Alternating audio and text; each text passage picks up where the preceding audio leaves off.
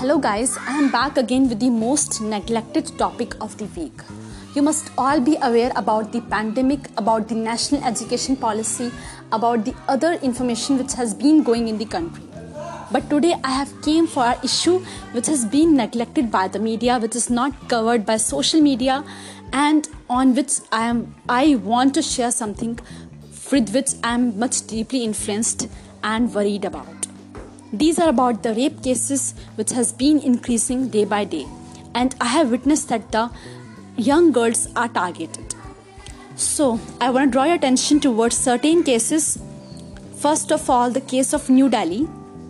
After the Nirbhaya gang rape and the murder case in 2012, the national capital was ashamed again, with similar torture being meted out to 12 years old girl after she resisted her rapist. The ghastly incident took place in Piraghari area of Paschim Bihar on Thursday. The girl was stabbed multiple times with pair of scissors by a rapist. Really an inhuman act, and I don't understand the mentality of the rapist. The other issue is of Lucknow. I am a resident of Uttar Pradesh, so I really wanted that girl to get justice personally. So the 6-year-old girl in the Hapur was kidnapped when she was playing outdoor. She was raped and left in the gracious condition.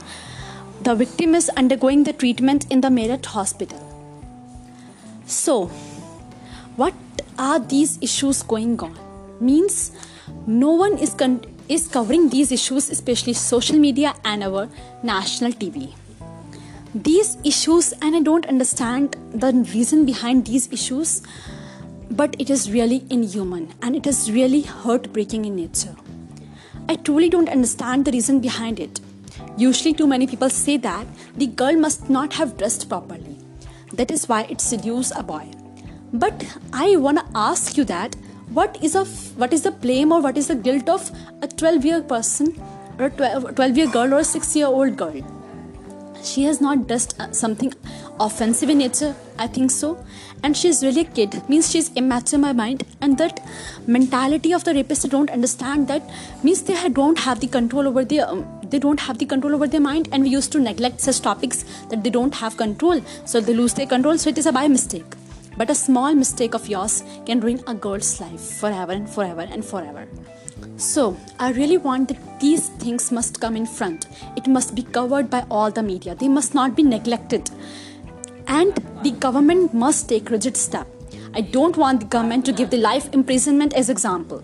They must set an example. They must encounter these persons at a spot, so that it can be a great example for the future generation, that they could, if they try to do something like this, then the consequences will be very much bad. I really want to do this.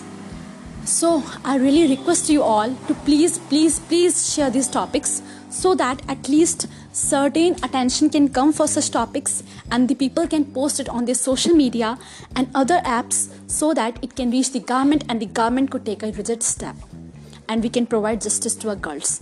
Then in truly sense we are living in a democracy country if we can do this.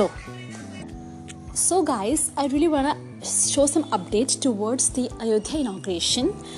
The new side of a coin has been depicted by Shruti Mishra. She has said that all the countries have their different religions and different culture which they are proud of. So similarly, we must be proud of our country, of our culture, and we must promote our culture, because these Ram Mandir are the ethics of our art and architecture. So what she said, that Christianity is known to the people throughout the world because of various cultures having that same belief. Similarly, Muslim culture too is well known by people all around her because of its fair representation by various countries. So what other great belief system left which is not fairly represented is Hinduism. It has unfair representation in terms of other major beliefs, because India, being the origin, represents secularism too, whereas no other country except Nepal represents pure Hinduism. So it was a great point really, and she also claimed that the Ram Mandir temple construction would be helpful for the development also, as the revenues will come in and it will attract the tourism also.